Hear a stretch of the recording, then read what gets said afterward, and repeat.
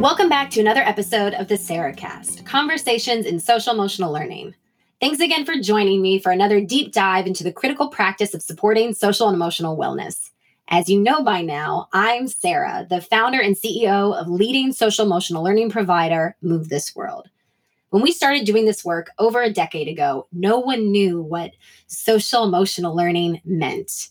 We were waving our hands in the air, screaming, "People, pay attention to this. This work matters." We were pushing boulders up mountains and aggregating all of the academic research to support that an increase in empathy led to a decrease in community level conflict and violence. Now there's so much conversation around social emotional learning that we can have a podcast about the subject. At the time, 13 years ago, there was very little in terms of policy or practice driving this work. Most adults, in fact, were still resistant to the idea of a personal practice or even doing this for their students.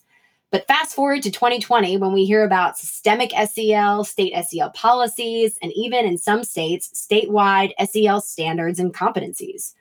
But where do these kinds of policies and practices come from?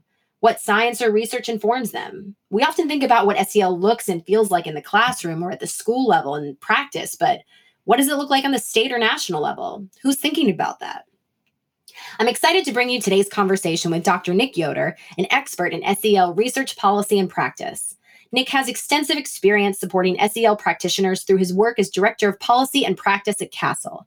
It's worth noting that since we spoke for this interview, Nick has started a new role as Director of Research, Policy, and Practice at National University. I hope you'll walk away from today's conversation with a deeper understanding of the policies and science that drives classroom practices.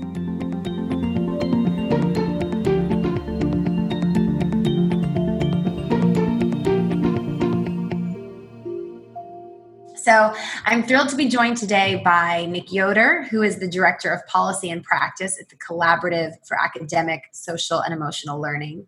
Within his role, Nick oversees multiple policy and practice-related initiatives to support state education agencies as they plan, develop, and implement statewide SEL policies and practices. Before joining the CASEL team, Nick was a senior consultant at the American Institutes for Research, a former Chicago public schools educator, an instructional coach for teachers in the Detroit area, and a pre-service instructor. He is also a friend of mine and Move This World for many years. I'm excited to dive into conversation with Nick today surrounding SEL policies and practice. So Nick, I thought it would only be fitting that we could kick off our conversation with a little creative warm-up to allow us to center ourselves and check in with one another, given that it is Wednesday, the middle of the week, and all that we're carrying with us prior to this conversation and the responsibilities that we have after this conversation so that we can be fully present over the next 45 minutes in this discussion. So let's just take a moment, close your eyes if you're comfortable. If you're not comfortable closing your eyes, we can just look to the ground beneath us and take a few moments to pay attention to your breath.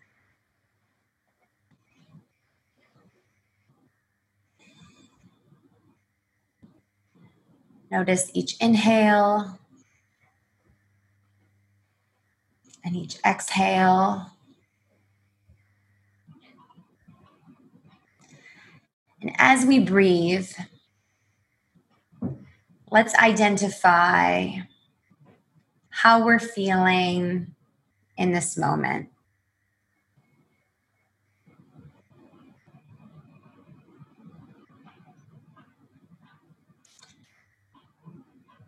And if we could reflect that feeling through a sound, what might that sound be?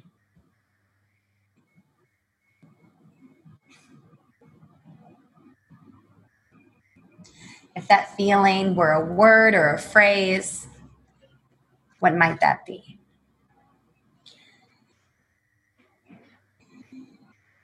And when we've identified our sound to reflect how we're feeling, we'll open our eyes. And so what we'll do, Nick, is we'll share our sound and then we'll mirror that back to one another. So we'll both engage in the sound and then we can share a word or phrase to expand on that feeling. So I can go first to model. So I'm feeling woo, woo, woo. So then we both go woo, woo, woo. I'm feeling overwhelmed. All right. So then my sound is wah! So then we'd both go wah! I am feeling energized. Awesome. So this is really helpful information as we move into this discussion because it's good for me to know that you, Nick, feel energized. And maybe it's just context for you to know that I'm feeling overwhelmed. We just wrapped a huge production for all of our new content. So it's just a lot to sort through and think about. But we can use this exercise in any interaction to help shape how we interact with one another. So Nick, you have led statewide efforts to support systemic SEL implementation. Can you explain what you mean when we refer to SEL as systemic and why this is important? Sure. First, Sarah, thanks for having me. I'm really excited to talk to you and Move This World fans to talk about social emotional learning policies and practices at the state, district, and school level. So systemic SEL is an approach to create equitable learning conditions that actively involve all pre-K to grade 12 students in learning and practicing their social, emotional, and academic competencies. So these conditions require aligned policies and practices and resources all the way from the state level to the district level to the school level for local schools and communities then to be able to enhance the capacities, both the personal and professional capacities of adults to actually think about and implement and improve evidence-based programs and practices, create inclusive cultures that foster caring relationships with youth, ensure that youth have voice, agency, and character, and really support a coordinated school, family, community partnership. And we think systemic SEL is really critical because it's not just about classroom-focused set of practices or isolated to explicit instruction of social and emotional competencies, but rather a coordinated set of policies and practices across all levels that attunes to the intersectionality of social, emotional, and academic development. So put a little bit more simply, we know that our social and emotional skills and competencies are influenced by our environmental conditions. They're with us at all times. And it's constantly then important for us to think about the multiple contexts, including schools, that influence that development and how those policies and practices within each of these respective contexts influences that development. So really thinking about that holistic nature of individuals and of the settings we come in with to really support students and adults. So when you talk about systemic SEL, I'm curious, I actually had a conversation yesterday with a teacher who said to me, Sarah, I'm doing SEL. I'm not teaching SEL. I don't have an SEL curriculum, but it's happening in my classroom. And so given your definition of systemic SEL and what that looks like at the various levels, what would you say to someone who may not be doing it in the way that you've described as systemic or explicit, but is saying, well, I know it's happening in my classroom? What would you say to someone who's thinking that right now? Yeah, no, I think it's really important to know that when we're thinking about social and emotional development, right? Like that is our process of developing and acquiring these skills, knowledge, and attitude, right? And that can happen in multiple domains, in multiple settings, in multiple ways. So when an individual teacher says, yes, I'm implementing a social emotional curriculum, or I'm really embedding it within my instruction, or I'm really attuning to my students' social emotional competency development, then yeah, social emotional learning is happening. And we would not say that social emotional learning is not happening. When we think about that systemic approach, we are really trying to think about the coordination among the educational system, all the way from the schoolhouse, all the way down to the classroom level, about how are we actively supporting kids in these multiple domains. So it's not just isolated to that one individual teacher who's doing really great things in her classroom, but really thinking about how can we get teacher A, teacher B, teacher C, and the entire school ecosystem, including our community partners and our families, to really support and engage and really embrace the social emotional development and understanding how that's intersected with academics and cognitive development for youth. Great.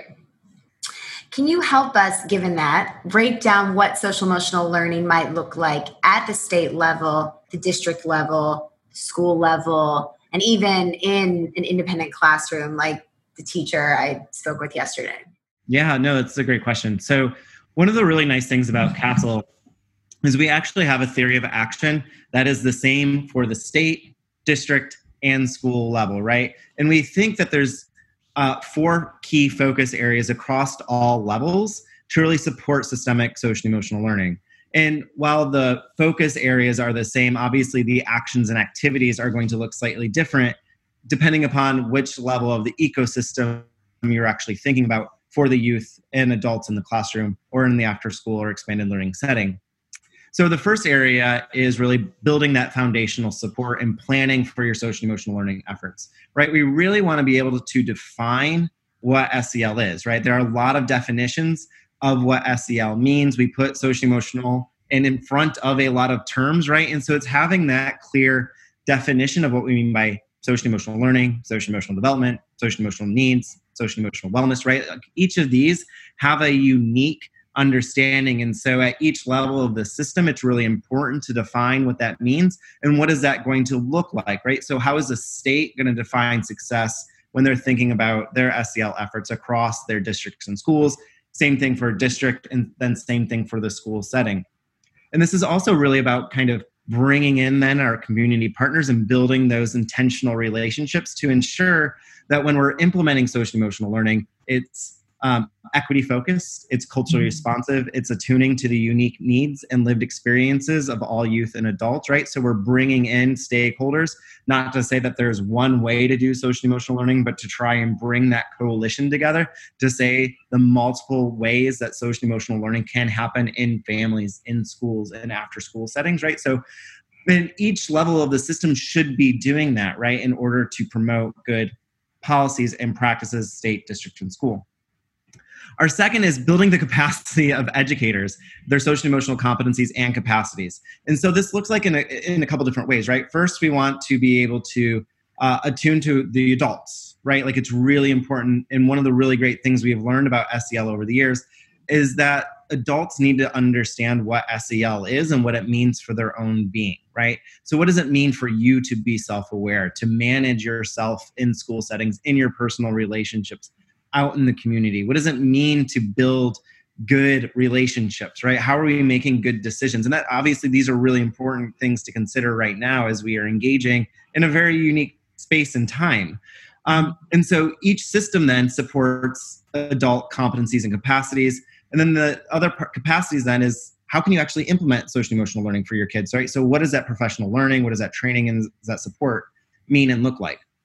And so state education agencies can put on large conferences across the state. They can build professional learning modules, right? They can do these district partnerships where they're bringing districts or schools together to really think about and understand and build those competencies and capacities within the adults within each of those systems to support that work. Same thing for districts. It's really important then to bring schools together to think about how leaders are supporting and engaging in social emotional development. And the same thing for schools. How are you bringing your teachers together to really support their learning and their own competencies? And what are those conditions you are creating so that they can actually engage and process that time?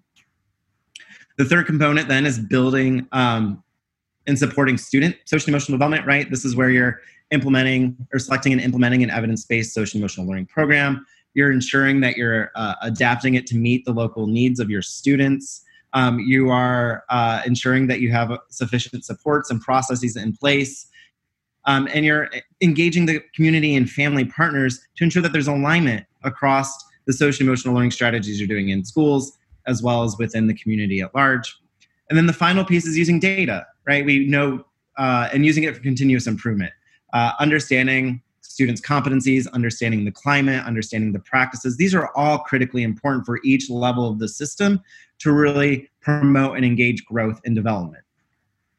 So that's kind of like the state, district, school. Then the last part of your question was really then on classroom-based instruction. And we know that there's multiple ways to support social emotional development in the classroom settings, right? There's, and we know typically of 3 strategies, all of which are incredibly important to do simultaneously. One is the explicit instruction, right? We don't just learn our social emotional skills by osmosis, right? We need to be intentionally taught those and learn those and practice those skills and competencies through active instruction where it's sequenced out, where it's explicit. So we're told what those skills and competencies are so we can think about how we can apply and adapt and transfer those skills to other domains. The second is we can embed it within academic instruction. So if we're in an ELA or a math class, like what are those social emotional competencies we are learning within those content areas, right? When we have to, in a math class, explain our answer to our peers, which is a math standard, like that's actually a social emotional competency because you have to gauge your audience, you have to be able to communicate clearly, like these are all social emotional competencies. And then finally, we really use instructional practices that really promote a safe and caring environment that really embeds SEL across the classroom setting, right? So you are using cooperative learning. It's the way you manage your classroom, and it's the way you talk to your students, right? It's the way that you provide feedback. So there's these practices that you can implement that help kids refine, reflect, and adapt and apply their competencies within the school setting. Thank you. So much of that sounds like it's dependent on the adults. We often think about social emotional learning being focused on our students, but much of what you explained requires adult work. Where would you suggest folks begin when thinking about their own practice, their own self-work, their own exploration of social emotional learning as leaders and as educators? Yeah, that's another great question. So I think it's really important to think about our own emotional state and like our own emotional triggers, particularly for classroom educators. I know when I was teaching, there were like little things that would just irritate me, right? And I don't know, like I would sense like my emotional, like I would get emotionally aroused. Like I don't know what was happening. And I couldn't really process it. I wasn't given time to process it, right? And it's not like I had a educator or a coach or a principal at the time, because this is, many, many years ago when I started teaching, to really process that with me, right? And so it wasn't until like I was introduced to social emotional learning that I really kind of took a step back and wanted to reflect even on my own practices to see how I could improve as a researcher, an instructional coach, as a scholar, to think about what triggered me and why. When my students, for some reason, when they would like get rowdy in line, like that is what triggered me. And I don't know why it triggered me. I still don't know why it did, but it did. And students could see my emotional reaction. So like, I think as we process and engage in SEL, if we're not taking a step back and thinking about where are my competencies, what am I good at, what do I need to improve upon, I think that's always a really, really great place to start. And I think is one. And then I think the second really good place to start is actually understanding the neuroscience of learning and development and understanding the neuroscience of emotions and what does that mean and look like, right? Because your activity that you even engaged us in the beginning of the conversation changed like the hormones in our brains to center us, right? So it's not just like a fuzzy dovey kind of activity, but it's actually a neurobiological process to help us become more fully engaged. And I think that also helps us understand and engage in those practices in a little bit more intentional way than we would if we just think they're nice to have, but not required to actually be more fully present in the environment that we're in. Are there any, so for both of those pieces, understanding the neuroscience and also taking a step back and understanding our own personal triggers and our strengths and deficits, are there any resources or books that you would recommend to listeners to check out to better understand their own emotional state and the neuroscience of emotion? Yeah, so I actually developed a self-assessment for educators to kind of self-reflect on their own social emotional competencies in relation to instruction, which is really interesting. It's like self-assessing on our instructional practices.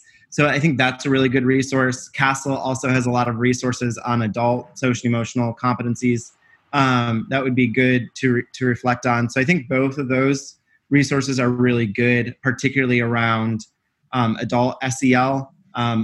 There's a number of other SEL programs out there that are beginning to support adult SEL. And then I think in terms of neuroscience, the Science of Learning and Development, there's another initiative called the SOLD Alliance.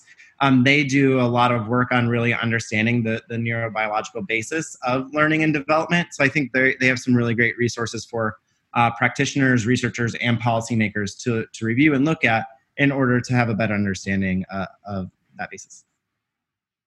Great, thank you. Yeah. What common challenges do you see state education agencies face as they plan and implement SEL policies and practices?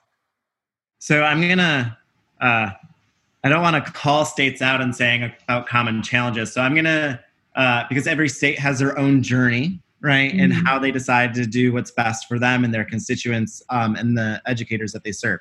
So instead of talking about challenges, I'm going to talk about some high leverage actions I think states could take in order to be successful. Great. You can tell I do some policy work right there, that question. So and a lot of these I started mentioning earlier, but I think one of the biggest things that we need to do and that states should do in this work is bringing multiple stakeholders together. And some of the states that I think have done this and particularly well have really brought commissions for people of color together, right? There is a concern in the field that SEL is going to whitewash, right? So be used to promote the success of white students, but then monitor behavior for students of color. And we definitely don't want that to happen, right? Like we want SEL to be an asset-based approach that really leverages on the strengths of all individuals and all communities to really lift each other up. So I think it's really important for state education agencies to bring these commissions together to really best understand what does that work mean and look like for different communities, and how can we ensure that the work, particularly the standards development, the implementation supports, are going to work for students in different environments, and through different cultures, through different families, right? Family structures. All that's really important to do. It's also really important to bring multiple stakeholders together because we want to ensure that this is actually meeting the lived experiences of educators, leaders, district leaders, community partners, support staff, social work, right? Like we want to bring all of these folks together because it's really easy to think of SEL as only for counselors or only for social workers or only for psychologists or only for teachers, when everyone needs to come to the table, including bus drivers, custodial staff, right? We all need to bring and come together to understand what does SEL mean in our context and how can we all collectively support the social emotional growth of students. So bringing those folks to the table right away is critically important. We also think it's really important to help districts and schools think about what is SEL. So a lot of states have developed standards. Some have called them competencies, just based on political reasons. So to help students to know what, for students to be able to define what they can and should do in the classroom related to social emotional development. Developmentally, right? Because we know SEL is developmental. So a lot of states have brought community partners together to develop their social emotional learning competencies.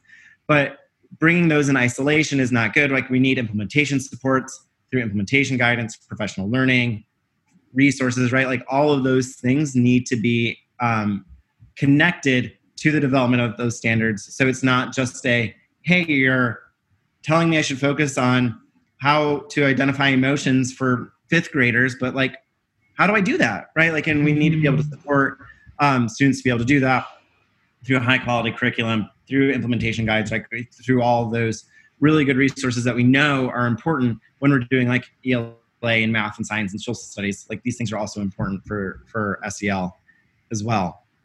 And so then part of that then is we need to integrate SEL into other policy priorities. Like what are some of those high leverage policies that are moving the work forward? So when I first started, I wrote an implementation guide for one state, and I was like, oh, this other state will really like this implementation guide too. So I just kind of like modified it, like added some like state examples, and I was like, here you go.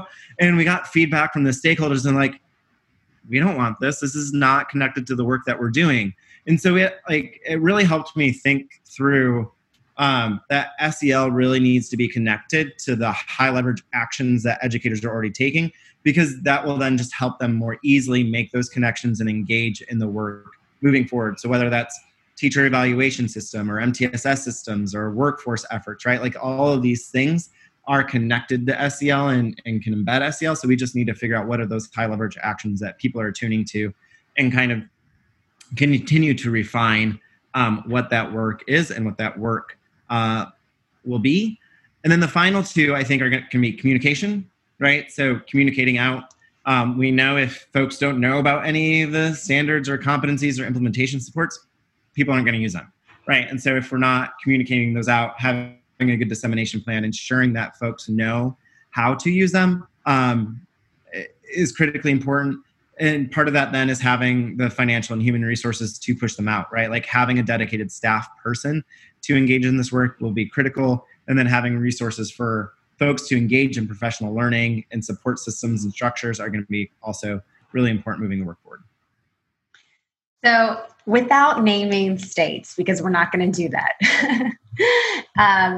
given that asset-based response and leading with, advice and recommendations, where have you seen resistance, or where have you come up against roadblocks, challenges in moving any of those pieces forward or taking action in any of those areas? Yeah, no. So we have seen challenges in a couple of different ways. One, and mind you, we've had a lot less resistance than I was anticipating when I started state policy 8 years ago in social emotional learning, right? It's there has been some, but not as much as anticipated, which has been really nice, right? And why do you, and sorry to interrupt, but why do you think that is? Why do you think, I guess, why did you anticipate more resistance, and why do you think there's been less? So I think I was concerned that there was going to be more resistance because people sometimes think of it as a touchy-feely thing, right? Like that's not necessarily needed. And so whereas there may not have as much buy-in as I wanted, there wasn't as much resistance, right? So, which was good. So I was thinking that people, because it's going to be touchy-feely, people might think it might be through one political orientation over another. You just don't know. And because it hadn't been a huge focus in schools with the strong push on academics, where it sort of took a back seat for a number of years in the education sector, right? So that was also a reason why I thought there'd be pushback. And so I think there wasn't as much pushback because there had been such a hard focus on academics and accountability, right? People were like, this isn't what's good for kids. Like, we need to bring in the holistic aspect of children, because if we're just drilling and killing them on tests, like, they're not going to be engaged. They're not going to be motivated. They're going to act out more. And that's not what we want in the future. Like, that's not the kind of productive citizens we want. That's not the employees that we want, right? Like, we want more engaged citizens that are critical thinkers, that can solve problems, that will show up to work on time, that can get along and can communicate, right? We want a workforce that's not someone who just sits and drills and kills, but is more innovative and entrepreneurial in their thinking, right? So, which is where a lot of SEL comes from. And so some of the aspects then of SEL, even though people generally are supportive of it when you talk about it in like those domains, right? Like critical thinking, problem solving, sometimes was the term, right? Social emotional. And so folks have thought about different ways to do that in terms of like employability skills frameworks. They've thought about them into career ready frameworks, into thinking about what does it mean in the relationship to character education, or even just sometimes just changing social emotional to something else, to another acronym or something, where they're using the same 5 core competencies that CASEL promotes, but kind of framing them in slightly different ways. So it's been really interesting to see it from that political lens of like how people engaged in this work, but knowing that regardless of the framework that people are using, they're trying to do good things for kids, which is ultimately what's really important. Yeah. It is interesting how we can all be talking about the same thing, but say it, a million different ways. Yeah. How have you seen, given all of that, how have you seen SEL policy shift over the years? So I'm going to start at the federal level and then I'll work down to the state level. So I think first in the national federal policy realm, we've had champions for a number of years. Tim Ryan from Ohio, Congressman Tim Ryan from Ohio, he's done a fantastic job of introducing bills over the years to support student and adult and family social emotional development. And so it's been a really great way to collaborate with him on a lot of these different bills and these efforts. And we have seen then that translate into a lot of progress, particularly within the last couple of years. So first, Congress passed a technical assistance center to support states in social emotional learning. So they developed a social emotional learning and school safety technical assistance center that now provides support to state education agencies and local education agencies to really think about coordinated systems of support and communication strategies in this space, which has been really nice to see. In the fiscal year 20 budget, there was $123 million appropriated. So in the actual appropriations bill, budget was passed to support social emotional learning through research on evidence-based programs, through supporting evidence-based professional learning supports for educators, through community schools and acts. So it's been really great to see that push. We've seen in the passage of ESSA that we are now not only defining student success by academic scores, but it really affords states the opportunity to define it in a more holistic way. And so we've seen a lot of these bills now being pushed out, both federally from the legislation and then also enacted by the department, the U.S. Department of Ed, to really support and engage in this work. So it's been really nice to see at the federal level even a push for social emotional development. And then we've also seen a tremendous increase in the amount of states support for SEL. So CASEL has a Collaborating States initiative where we have a community of practice of states. And we started in 2016, and we were able to select up to 8 states to work with us. We had 8 states at that time. So it's now 3.5 years later. We are up to approximately 40 states who are in this work in a variety of different ways. Congratulations. Thank you. And still growing, right? Like we have a number of states who we are actively recruiting and attempting to come to our meetings and providing coaching and support. So just the sheer number of states who are interested and invested in this work is tremendous. And we see that then through a number of different policy angles. And most of our work is with state education agencies. So this is typically like little p non-regulatory policies that folks are putting out to really support this, right? To go back to that, providing guidance for local context is incredibly important in this space. And so we've seen the number of states from in 2016 to have 4 states that had SEL standards. We're now at 19, right? 3.5 years later. Wow. We had 0 states that had SEL leads, like a dedicated HR, like right in HR, a person to support SEL. There's now up to 10 that we're aware of, and I'm sure there's more. There are 0 states that had state district partnerships or doing some collaborative work around SEL in 2016. Now there's at least 10 that are doing this work, right? So we're seeing this momentum. 30 plus states now have SEL websites and state-specific implementation guides. And in the COVID, we just did an analysis of COVID response plans. 38 states mentioned SEL, right? So it's like a growing momentum of support in how we see states supporting social emotional development, not only in this non-regulatory guidance then, but then also in some regulatory and funds. For example, the governor of New Hampshire just released in his school safety plan that I think that all schools are required or encouraged to use the Choose Love social emotional learning program.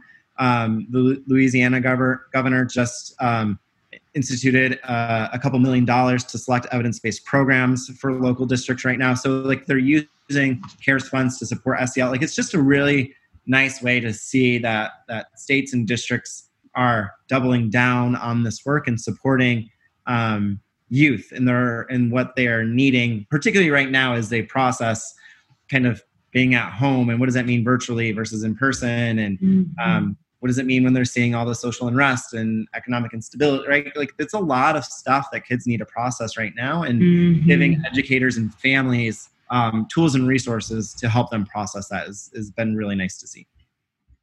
If states are interested in learning more about your Collaborative States Initiative and want to apply, is there an application or where can they go to learn more information? Yeah, so it's really easy. We have a Collaborating States Initiative portion of our website. We pretty much welcome everyone to come in. And so there is an application, but that doesn't necessarily mean you can't still attend our meetings and download our resources and whatnot. So we really try to provide some level of technical assistance and support to all states in this space. We do a lot of briefs and documents and literature reviews and policy reviews to help kind of promote that. But it's pretty easy to find on our website, and welcome anyone, or they're more than welcome to contact me or anyone else at CASEL. Great. So given all of this momentum, especially in the last few months with all that our students are experiencing, what do you expect for the future of SEL policy? I think there's going to be a lot. I think one of the big pushes that we're going to see is a huge connection to equity and culturally responsive practices. I know a number of states who are really trying to think about how can SEL really be used as a lever for equity and excellence, right? And how can they support their districts and schools in creating equitable environments for their youth, using SEL as one of the levers in order to engage in that work. So, right, really attempting to attune to the students' lived experiences, attending to their cultures, identities, and family assets to really promote who they are as individuals through an asset-based approach. I think another way that we're going to see this work moving forward is we're going to continue to see more funding and resources related to social emotional development. And I think this means through a number of different ways, right? We'll see states providing funds to select and implement and adapt evidence-based programs. We'll see it around professional learning for adults. I think we'll also see it for providing space and time for adults' own well-being and their own growth and development. I think we'll see deeper connections to other efforts. I think some efforts that states are beginning to double down on, and we're supporting 2 additional smaller communities to practice with states, is on workforce preparation. So looking at CTE, employability skills, counseling, individualized learning programs, like how is SEL a part of all of those components, right? Like how are we supporting the development of students' skill sets that will help prepare them not only in the academic space, but in their career space. And then also on multi-tiered systems of support, right? Lots of states are really trying to think very intentionally around their MTSS framework, so those tiered systems of support.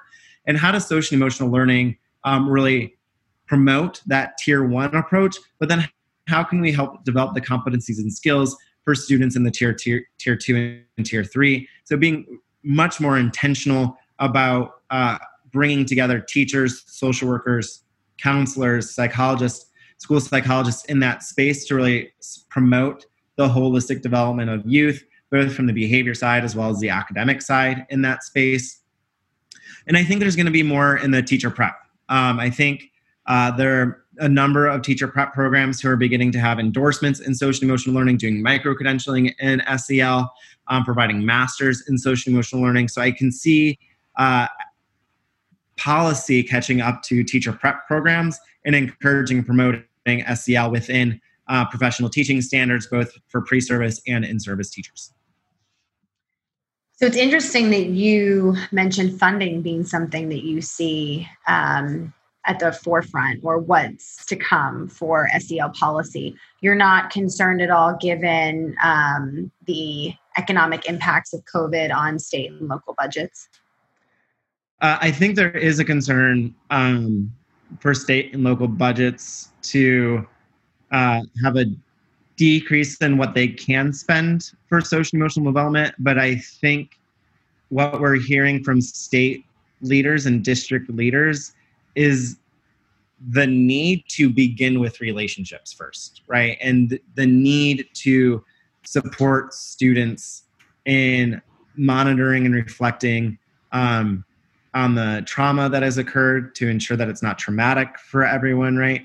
To ensure that they can process their feelings during this time. They can talk and have those honest conversations about health, inequality, racial injustice, right? Like diversity more broadly. So I think all of these things are education leaders see as important.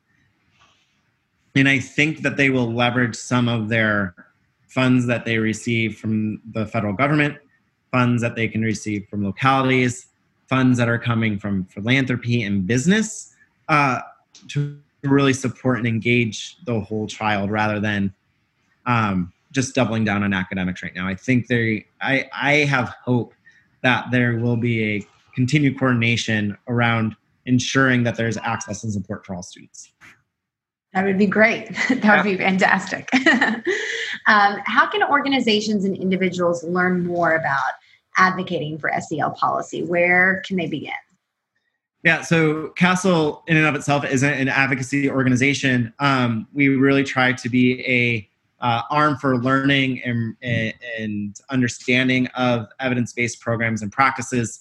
So for states and districts in schools, in the community at large, right? So we don't necessarily consider ourselves an advocacy organization, but there are ways that folks can engage in this. One, I think it's really important to understand the policy context in which your school and districts are in, right? So, and really reflecting on what are those policies that hinder or promote social and emotional development. So, for example, do the accountability metrics or school safety measures equally promote social and emotional development as they do school like the hardening of schools, as well as the social and emotional development? Are they really focused on the academic components of accountability? And are they creating climates to also support that academics, right? Like, so thinking about the overarching policy, so I think doing a deep dive into a specific state, and there are a number of ways then that folks can research those policies, right? They can look at, we do a lot of state scans, so you can look at the CASEL website.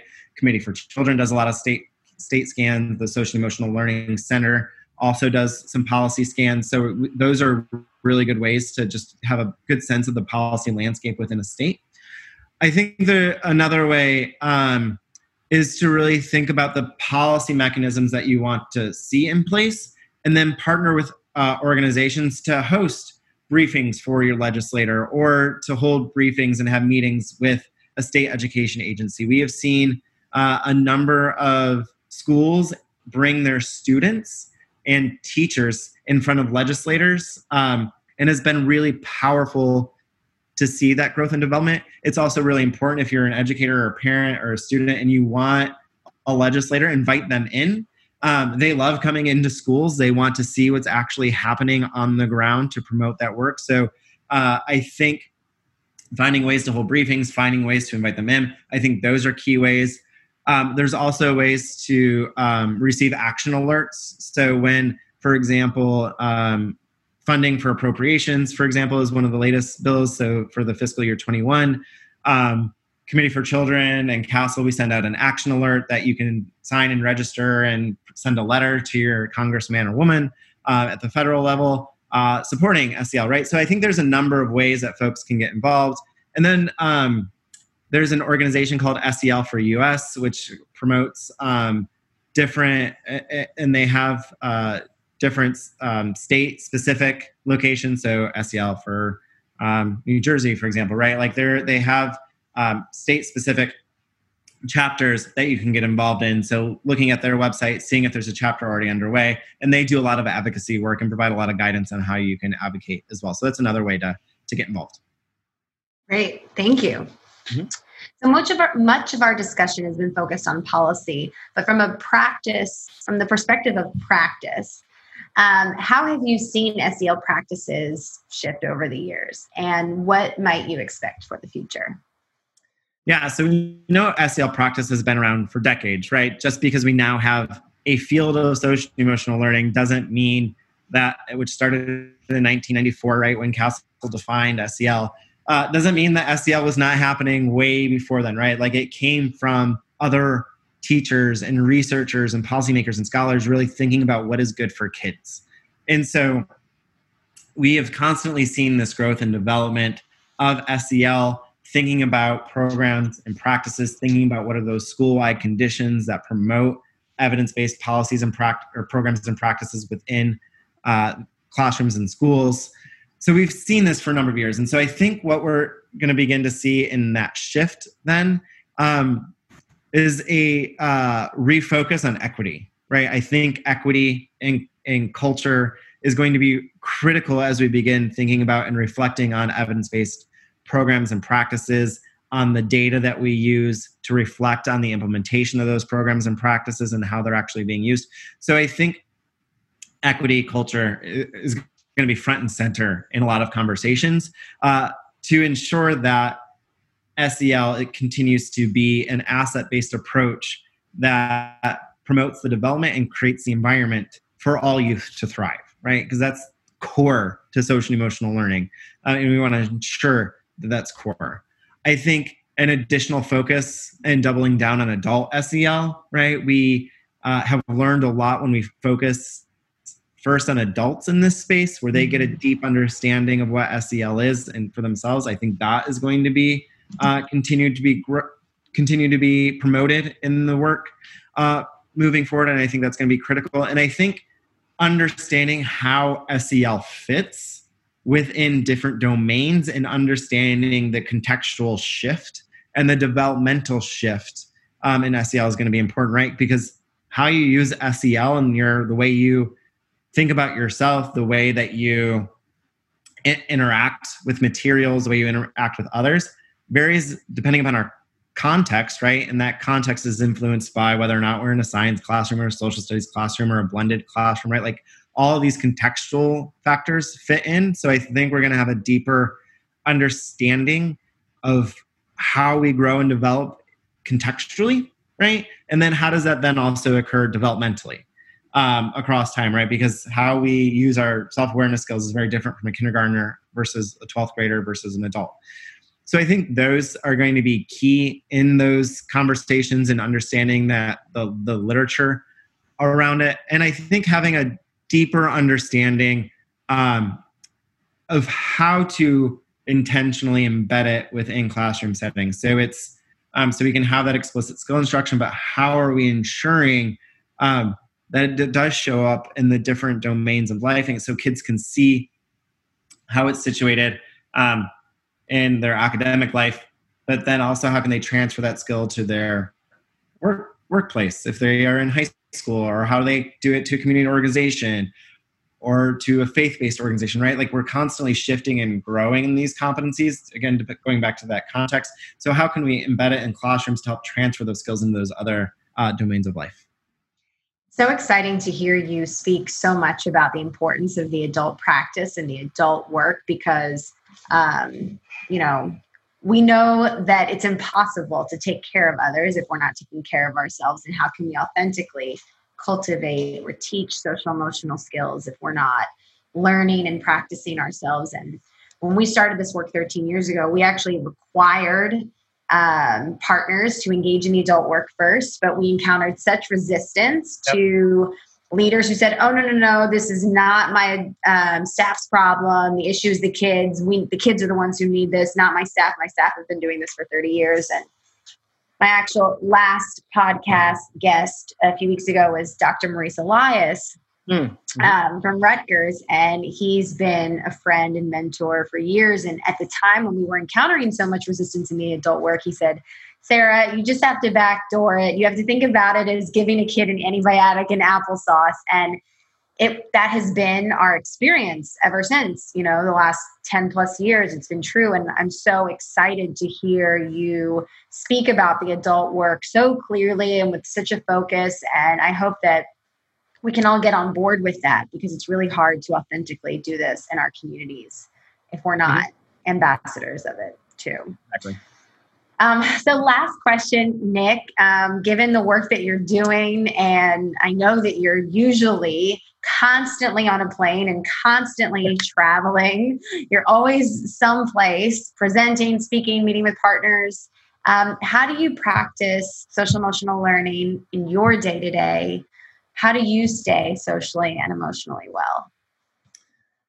So We're not. Yeah, that's a really good question. So I'm going to give one for a complex issue and then one probably a more simple. So one, I think particularly as a white educator, that it's really important for me to do a lot of self-reflection, particularly around my own biases and in the multiple contexts in which I find myself. So when I tend to get when I tend to feel or sense my emotions, I try to do a lot of self-reflection and reflect on whether or not that's an internalized bias I have, whether that's an interpersonal, personal, systemic approach, whether it's on race, culture, gender, right? Like I try and do a lot of that internal work myself. And I think that's really important for me to stay emotionally grounded, to ensure that I'm acknowledging my own privileges in a space, and helps me then figure out how I need to interact within that space. And so I think that's honestly a self-care strategy for myself. And the other ones I think are, pretty typical. I like going to the gym, and I've created I have a little back room. So I kind of moved my office to my dining room so I could create my office into a gym. Right? Like that was really important. And now folks like to be in my dining room with wine bottles behind, but it's a spot to work out in. And I think, other ways, like I try to connect to at least one or two friends every day or family members just to check in on them, to see how they are. I watch a lot of awful reality television just because it keeps me happy and like keeps me rested. So those are a couple of ways engaging in self-care. I love the reality television next to the personal reflection on internal biases. I think you've got a wide range, Nick. Not having that balance. Well, I appreciate you sharing those strategies, and hopefully they inspire someone who's listening. So this has been such a dynamic conversation. Thank you, Nick, for sharing your perspective and your experience. We can go ahead and close this discussion. Or I guess before we do, Nick had mentioned, especially for the states who are interested in learning more, please check out CASEL's website to access resources and opportunities to engage in the community of practice.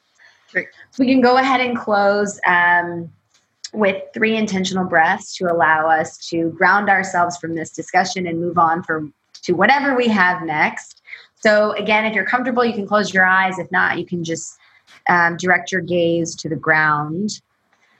Let's go ahead and take this first breath for the power of social emotional learning in supporting children and adults. Breath in. Breath out. Let's take this second breath for the community of practice that we are cultivating. This group of people right here who are sharing ideas and strategies and inspiration to better ourselves and our communities. Breath in.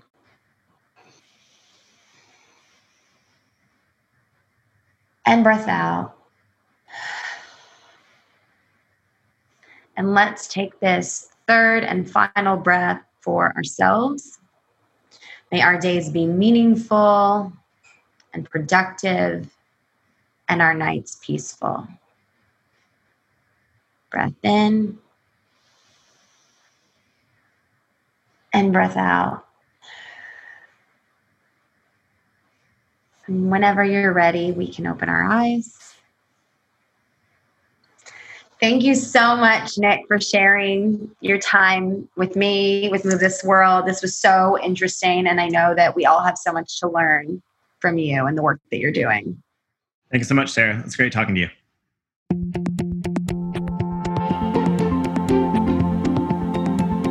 Thank you for tuning into the Sarahcast today. I loved spending this time with you. Before you go, join me for one final breath and hold in your mind a word or phrase that you are taking away from this conversation. Breathe in and breathe out. If you liked this episode, don't forget to rate, review, and subscribe on Apple Podcasts, Google Podcasts, Spotify, Stitcher, or wherever you listen to podcasts. You can also find all of our episodes on movethisworld.com. The Sarahcast, Conversations in Social Emotional Learning, is produced by the Move This World Audio Network. Move This World supports social emotional learning for students, their families, and their school communities through evidence-based curricula rooted in creative expression and movement. You can find additional resources to support SEL in your district, school, classroom, or home on our website, movethisworld.com. I'll see you next time.